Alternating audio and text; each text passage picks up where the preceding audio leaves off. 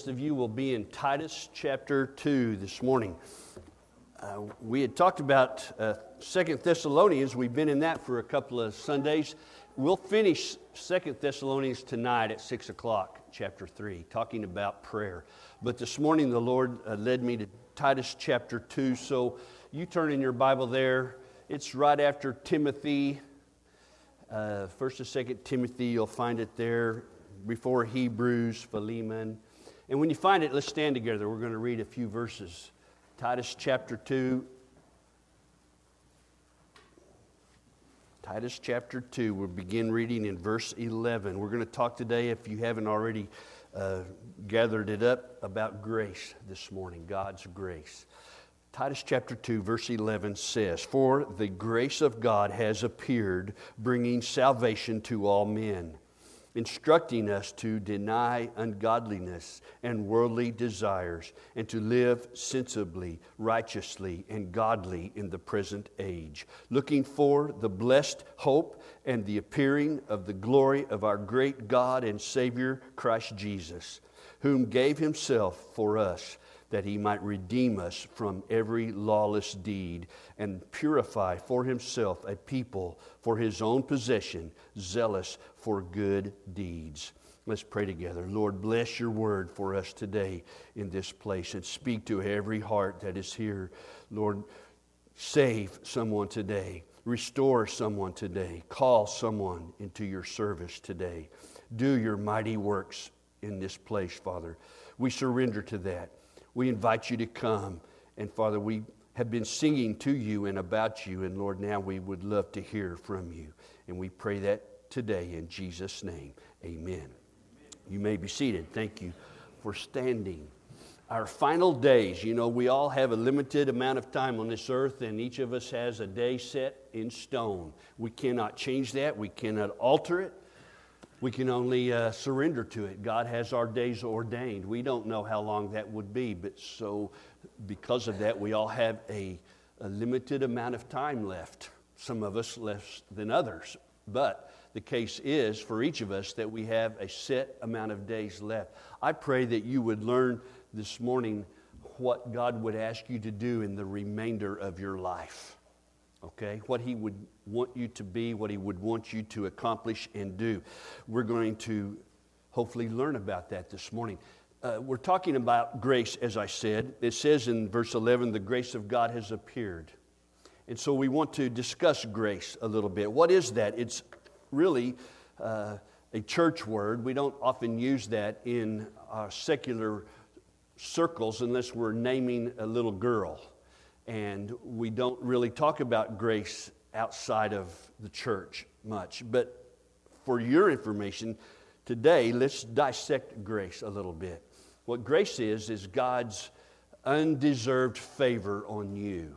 We call that in the church unmerited favor. It's God giving you something that you do not deserve. All right, that's grace. We do not deserve this gift that God gives us. It's key to the Christian belief. It's an important, James read a very important verse that says, by grace we are saved. Not something that we do, but by God's grace does he save us. And so we want to know more about that, don't we? We want to dig in and understand what this grace is.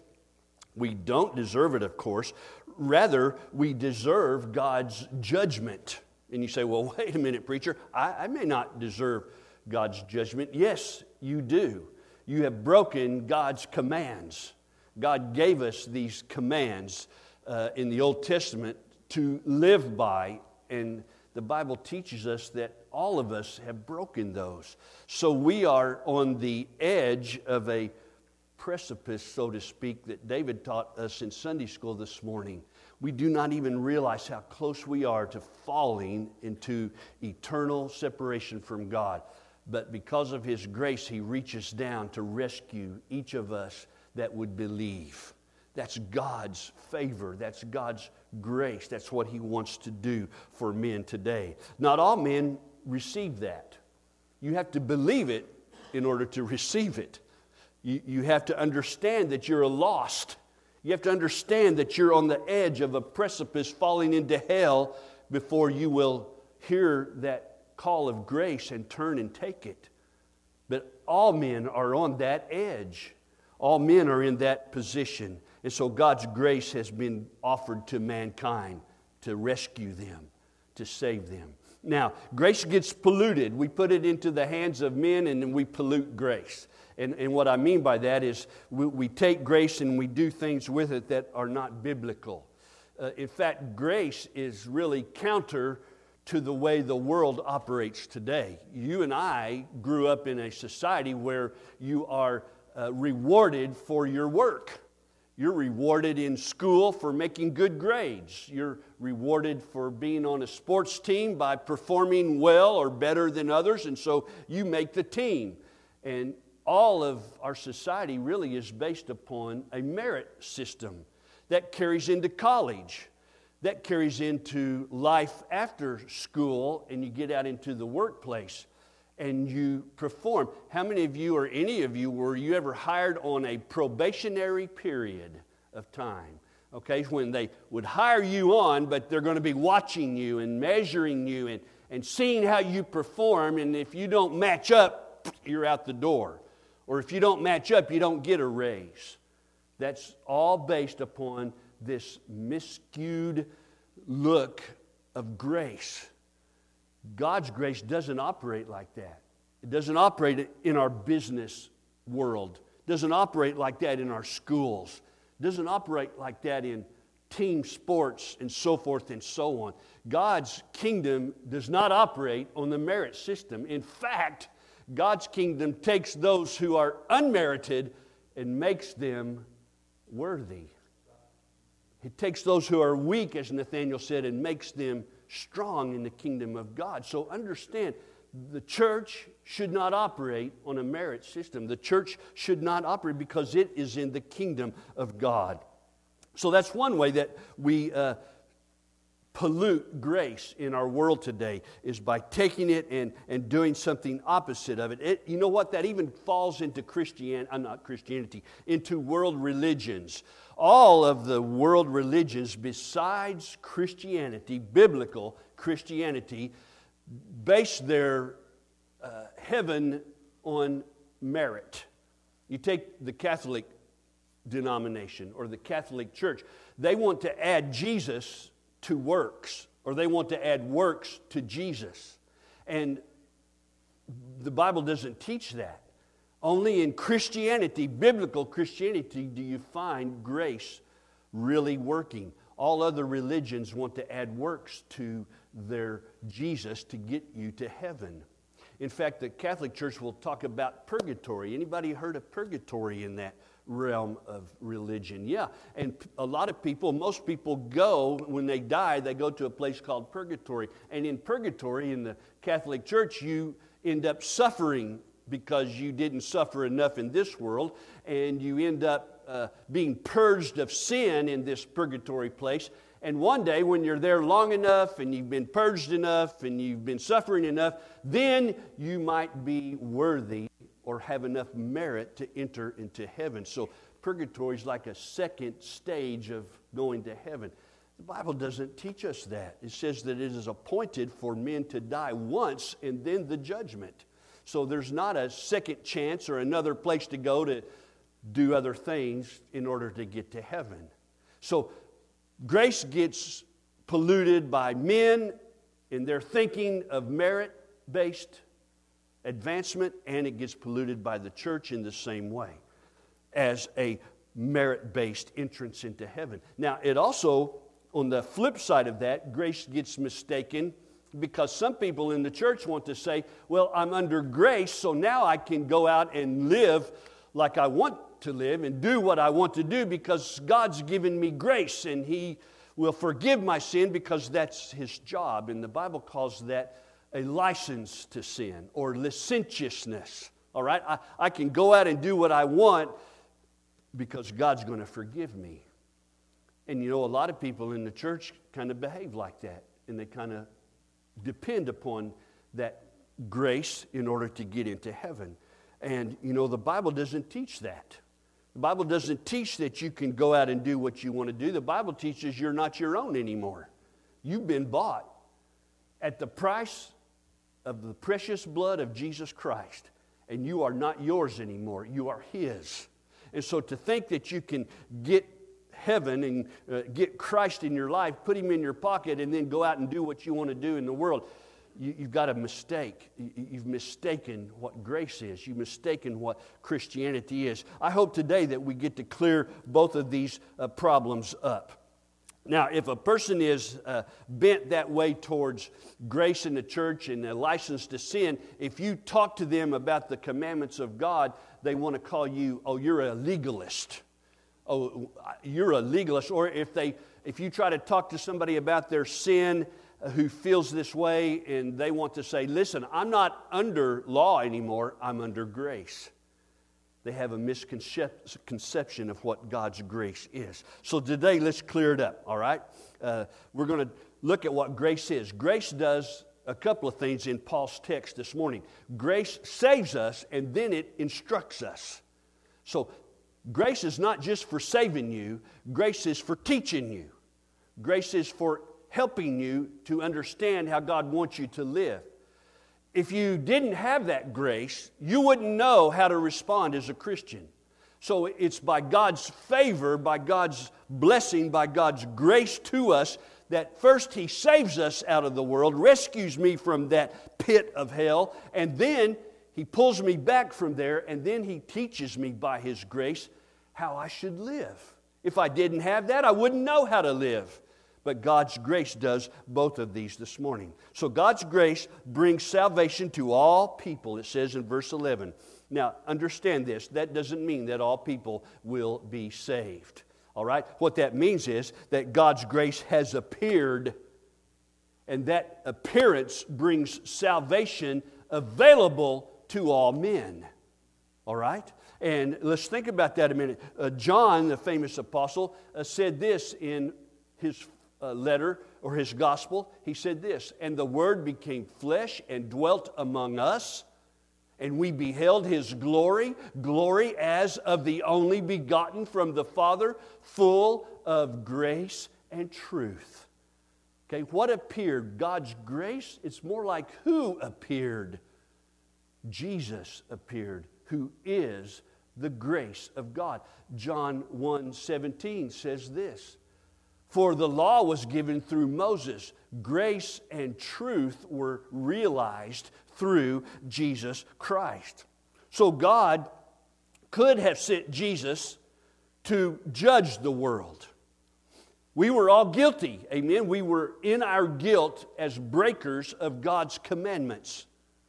But instead of sending Jesus to judge us, He sent Jesus to save you, to step in for you, to rescue you. That's God's grace. He could have judged you, but instead He wanted to offer grace to you. So He made available this salvation to all men. It is available to all of mankind, to all people, to be saved. The Bible teaches that there is a broad way to destruction and a narrow way to heaven. That's what the Bible teaches. It says there are many who will go down this broad way. There are few who will go up this narrow path to life. So let me ask you this morning, which path are you on? Well, you want to say, I'm on the narrow path to life, but are you really? Are you living that narrow life? Are you living the life that God has for you personally to live? Or are you in just an open range situation where all is run and gun, all spur and no rein? Amen? A lot of people live like that. And that's not the narrow way to God. That's the wide way to destruction. And so I want to teach you this morning and hope that you gather up from this Scripture how God would want you to live under His grace. Like I said a moment ago, God's grace must first be believed.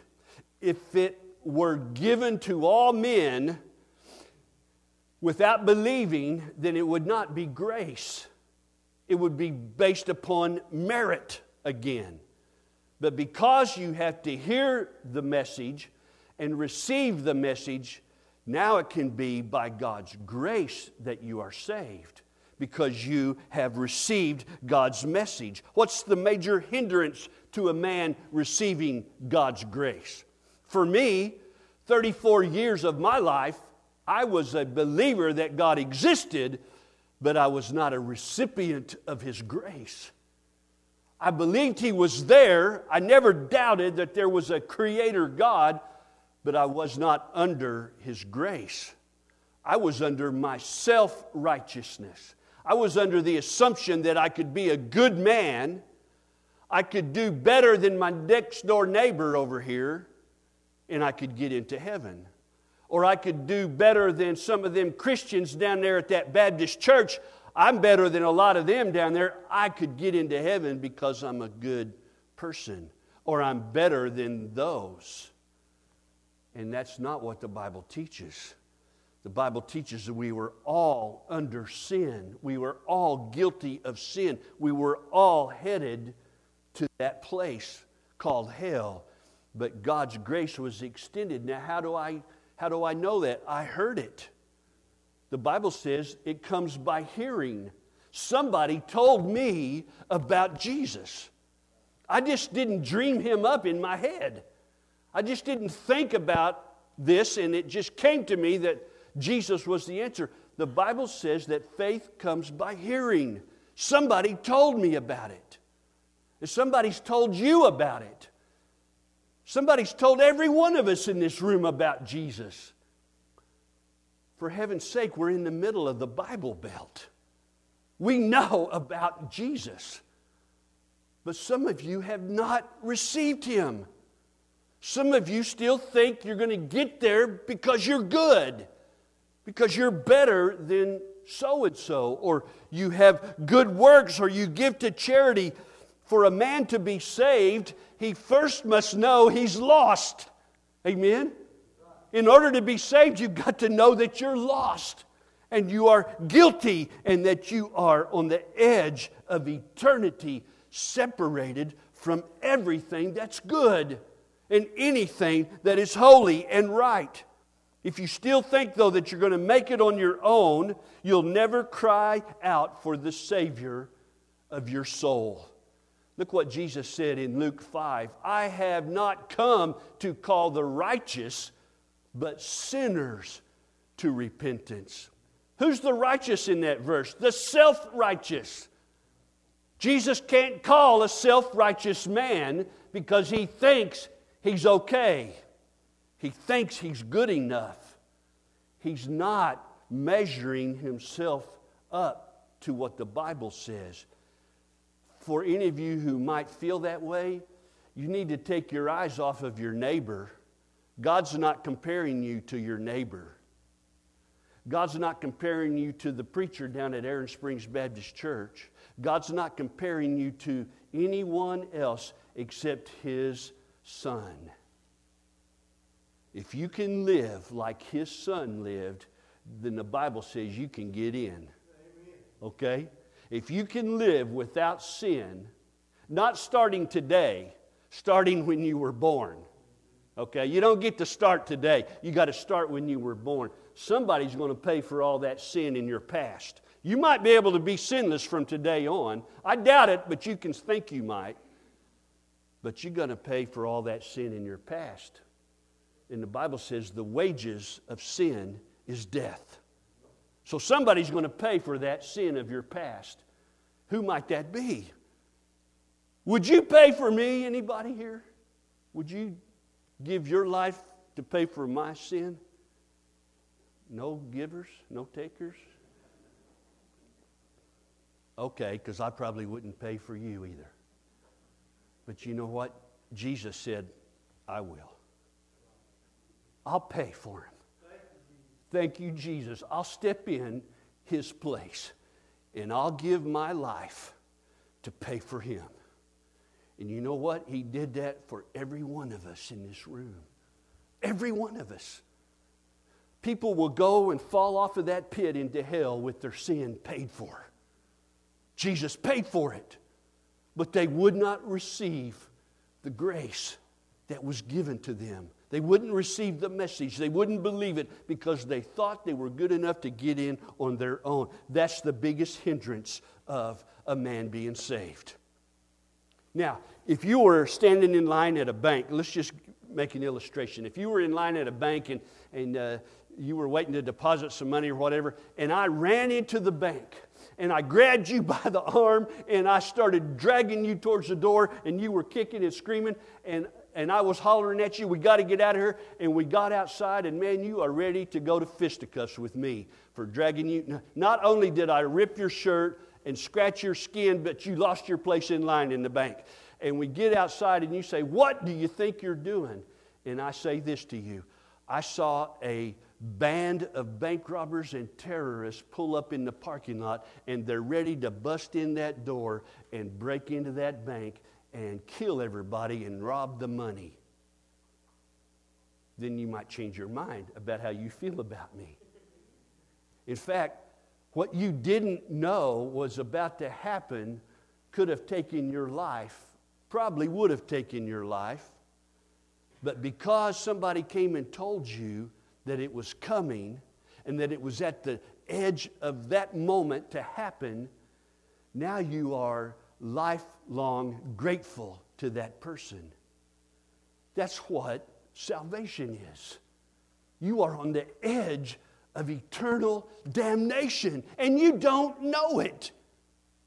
But somebody comes to drag you away from that and tell you about it, and now all of a sudden you become a lifelong fan of that one who told you. Jesus. That's what He's done. That's what He wants to do. Won't you do that today? God tells us that that is what grace is. He extends that to us. We can appreciate it, but we have to know that we are on that edge of judgment. Our hands are tied, the rope's around our neck, and there's nothing we can do to get out of that situation except for the devil to pull the lever, and down we go, hanging ourselves because we would not receive the gift, free gift, by the way of God, His grace. Now, grace saves us, all right? Now, grace also instructs us. Look in verse 12. Instructing us to deny ungodliness and worldly desires and to live sensibly. Your Bible might say soberly there. To live sensibly, righteously, and godly in the present age. That word instructing in verse 12 is really, in the Greek, it means to train a child, to teach them, to discipline, to correct them. The Bible calls all of that process for Christians sanctification. God saves us, and now He wants to put good in us. You know, that's not the problem for God. Well, nothing's a problem for God. The problem with us is that it's not difficult to put the good in. I can read and be taught what's good and know what I need to do. The problem with me was getting the bad out. Okay? The problem with us is not putting the good in, it's getting the wrong out. That's why Paul says that grace teaches us to deny godliness. All right? It's something that has to be removed from us. This godlessness, ungodlessness, this way of thinking, this way of living that we have become used to, the things that we do that we are familiar with, the way that we act, the way that we dress, the places we go, the words we say, all of that has to be taken out. The good can come. Yeah, I like the good, but we fight Him on giving up the bad. Amen? We have a program here at our church called Celebrate Recovery. Why do we need to have Celebrate Recovery? Because we have difficulty giving things up. And we need somebody to help us and show us how to do that. We need God to show us and teach us how to deny these things. So we have this program, Celebrate Recovery. It helps you to deny and get rid of those wrong things in your life. And that's what God desires. Jesus said this in Luke chapter 9. And He was saying to them all, if anyone, who? If anyone wishes to come after me, let him deny himself and take up his cross daily and follow me. So, the work of the Holy Spirit is to help us do that. Grace comes to save us. Now grace wants to teach us. And how does God do that? He puts the Holy Spirit in us. All right? The Holy Spirit resides in us. And He begins to help us and shape us and form us and instruct us. In fact, it's not just an action that He's after my thoughts. The Holy Spirit wants to elevate God in my life. He wants me to think about God. He wants me to include God. He wants me to read the Word. He wants me to study the Bible. He wants me to attend church. Why? Because all of those are putting good in and bad out. I remember that when Gail and I were saved, I thought, I went to church and I felt this transformation happening in my life. I knew that I needed to get the negative out of me. And God was doing that. He took away my habits and my hang-ups and my addictions. But it kind of left an emptiness unless I went to church. And then He started filling that with positive things. So as He removed the negative out of my life, He started filling it with positive. And I was not just an empty vessel who had conquered drugs and alcohol. I was now a filled vessel with the Holy Spirit who was able to deny those things. Listen to me, denying is not walking away from it. Denying is not just turning away from those things. Denying is to deny it. What does he mean by when he says to deny ungodliness? If you're not in your Bible, if you are too busy to study the Word of God, if you're too busy to go to church, if you're too busy to pray, listen to me, that is ungodliness. If you're too busy for the things of God in this world, that is ungodliness. And Paul says, deny it. Don't just turn away from it. Deny it. Put it down. Hate it. Rule over it. Deny it out of your life. Read your Bible. That's godly. Study the Word. That's godly. Go to church. That's godly. If you're not doing those things, then you are ungodly. Amen? Paul says, deny that ungodliness. We shouldn't be too busy for that. He also says that we should deny the worldly desires. What does he mean by that, worldly desires? That means the lust of the flesh. He lists those in other places in Scripture, the lust that my flesh has. These are worldly desires. Well, what are they, preacher? Well, they can be power, they can be status, they can be wealth, they can be greed, they can be all self-centered type of living. Whenever grace comes into a man, it causes the man who's chasing money to conquer his greed. Amen? That's what grace does. Whenever grace comes into a man, it causes him to turn away when it comes into a proud man, it causes him to turn away from his ambitions in life. Whenever grace comes into an idle man, it causes this man to become a diligent man. That's what grace does. It teaches us these things. It's not just to leave these lusts behind, it's to deny these lusts. The Bible teaches, what does light have to do with darkness? What does a believer have to do with an unbeliever? What do we have to do with idols? Nothing. Amen? So grace teaches us to deny them because we are no longer in this world.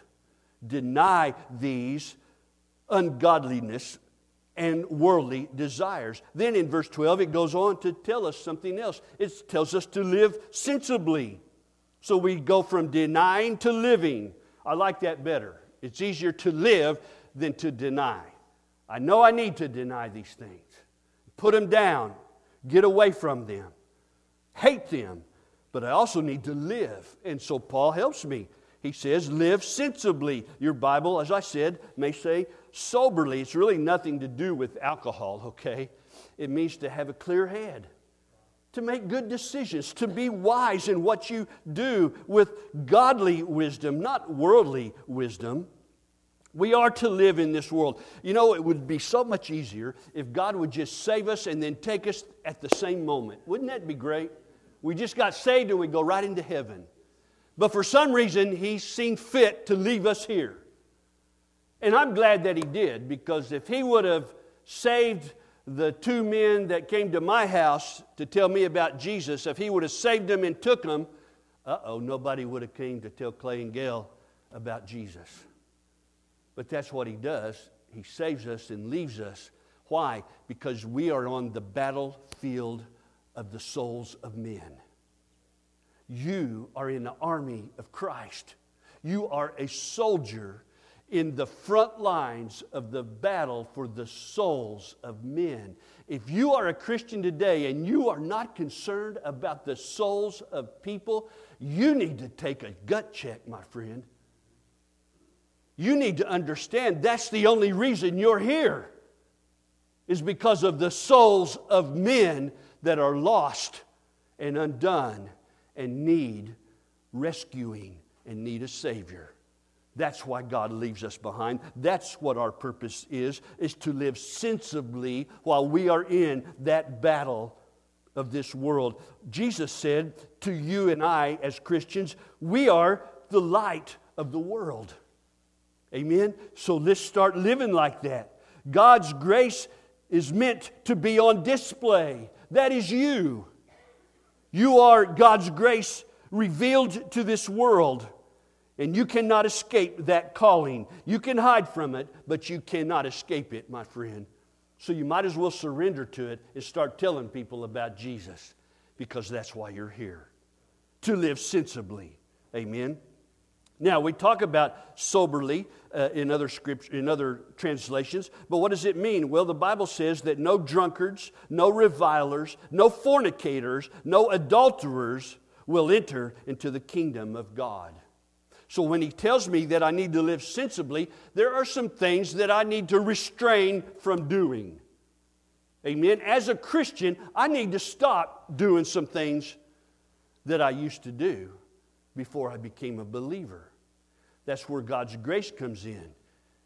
He's not asking you to go cold turkey with it. He's asking you to let Him help you.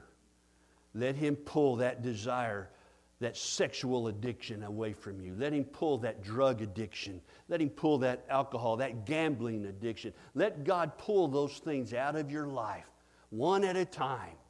And He'll take those and He'll put them away. Now He's asking you to live sensibly and restrain and deny those things. Because that's what God's people do. They restrain from evil to do good. Look around, He says, and estimate things calmly. The only thing that should fill you today is not booze, it's not drugs, it's not addictions. The only thing that should fill you today is the Holy Spirit. Amen? The Holy Spirit is the only thing that should fill a believer today. And when this filling happens, you don't need to restrain anything, because He does all of it for you. He is operating in you and for you and with you. All the other influences of this world you must guard against. The only one you need not worry about is the Holy Spirit. Live sensibly in this world. He goes on to say we need to live righteously again in verse 12. Live sensibly, righteously. What does he mean by that? Dishonesty and falsehood and misrepresentation and cunning and craftiness are all opposites of godliness. God said of the snake in the tree in the Garden of Eden that he was the craftiest beast in the garden that God had made.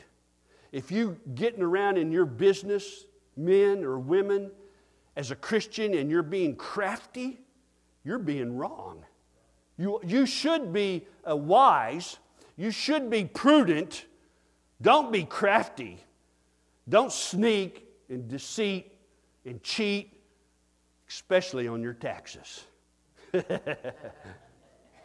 Just bite the bullet, pay the tax, and move on. You know what? God's not dependent on taking care of you about how much money you save on your taxes. Did you know that? He wants you to give to Caesar what is Caesar's and give to God what is God's. And God takes care of the rest. Do not be crafty. He says to live righteously. The last one he says is for us to live godly. Every man with grace needs to think upon the things of God. God should be the chief end of you. God's glory should be the chief end of you. You should bring glory to God in everything that you do. God should guide your conversation. God should guide your calculations. God should strengthen you, and that is His confidence. That's what He does. So He goes, and Paul teaches us this morning, grace saves us. Grace teaches us to deny wrong, live righteously, look in verse 13, look for the appearing of Jesus Christ. Looking for the blessed hope and the appearing of the glory of our great God and Savior, Jesus Christ. Do you realize that's one of the only places in Scripture that Paul calls Jesus God? I know Sam liked that one, right? He gets me every Sunday. What's God's name? I say Jesus. And that's it. And that's what Paul says right here. He is our great God and Savior, the Lord Jesus Christ. Now, in other places, Paul will separate Him from the Father because that's just how Jesus was a man and God. But here, Paul puts Him together as God because that's exactly who He is. Who was hanging on that cross? God Himself was hanging on that cross to pay for your sin. And we'll get to that in just a minute. Now, God gave Himself...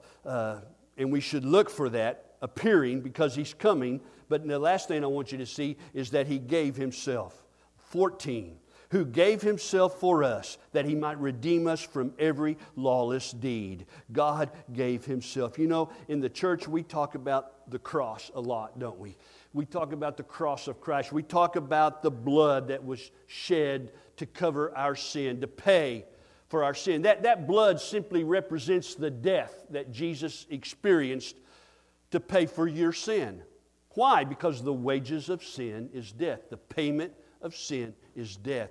Jesus stepped in and He paid with His death, by the shedding of His blood, the sin debt that you and I had. So we talk about the cross, we talk about the blood, we talk about the resurrection, we talk about the burial, we talk about the ascension, and all those things are wrapped up in what Jesus accomplished for us. But not too often do we talk about Himself, His self. Not too often do we talk about what He did for you and for me.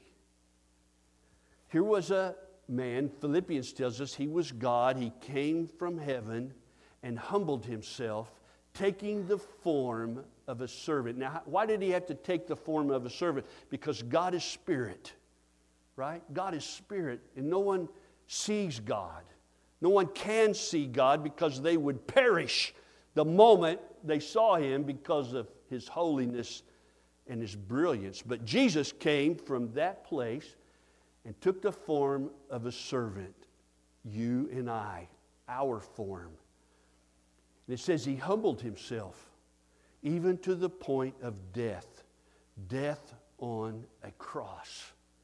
Philippians tells us that. So this God became man and gave Himself for you. You know, when I first became a Christian, I didn't really... I didn't put a lot of time in deciphering that. I just knew that Jesus was born and He grew up and He died on the cross and He paid for my sin. I never spent a lot of time thinking about where He came from and why He did that. Did you know the Bible teaches that you are the apple of His eye?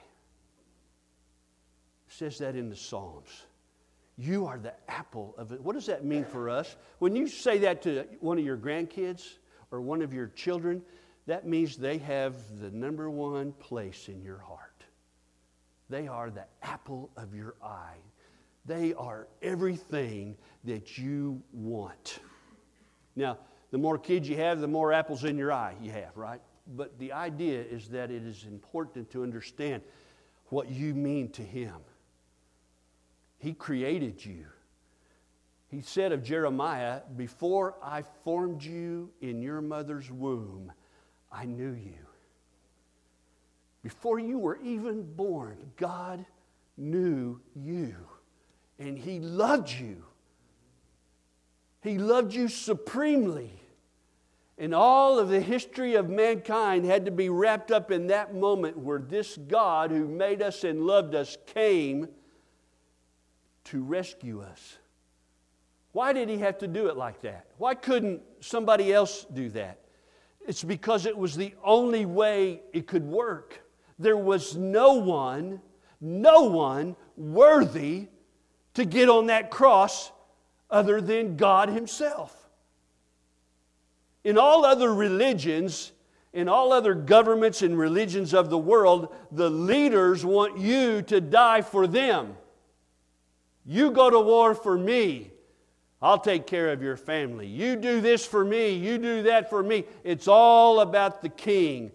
But only in biblical Christianity did the king die for his people. And that's you. And how you can refuse that, I do not know. I did for 34 years. Until I realized and woke up one day and my stable foundation of life was crumbling and I was fixing to fall in the pit. And for the first time I heard God call my name. And you know, it wasn't because He was God and because He was almighty and because He was all powerful. It wasn't because of any of that that I turned around and looked. It was because He said He loved me.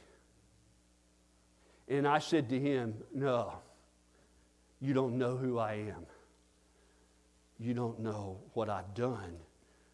You don't know what I've become. And He said, yes, I do. I know everything about you, Clay. I know everything. And I still love you. And so, when I heard that, it was the love of God that caused me to turn around. It wasn't the fear. It wasn't that I was scared He was going to squish me. It wasn't that I didn't match up. It wasn't that I didn't belong. It was because He said He loved me. I knew my wife loved me. I knew my grandma loved me. My grandma loved me right under God's love, okay? But when I heard God say that, and I experienced it for myself, there is no love like the love of God. And I turned to Him, and you know what He did? He rescued me. He saved my soul. And He put me on a firm foundation, not over here on the edge of the precipice. He put me high and above, seated in the heavenly places right by His Son, Jesus Christ. And now I have an anchor for my soul. Oh, I still live and I make mistakes and I worry just like the rest of you. But I have an anchor that I hold on to. And that anchor is Jesus Christ. And I know that He saved me. And I know that I'm His and I know that He's mine. And nobody can take that away from me. Just like many of you in this room have experienced, but some of you have not yet. Think about it.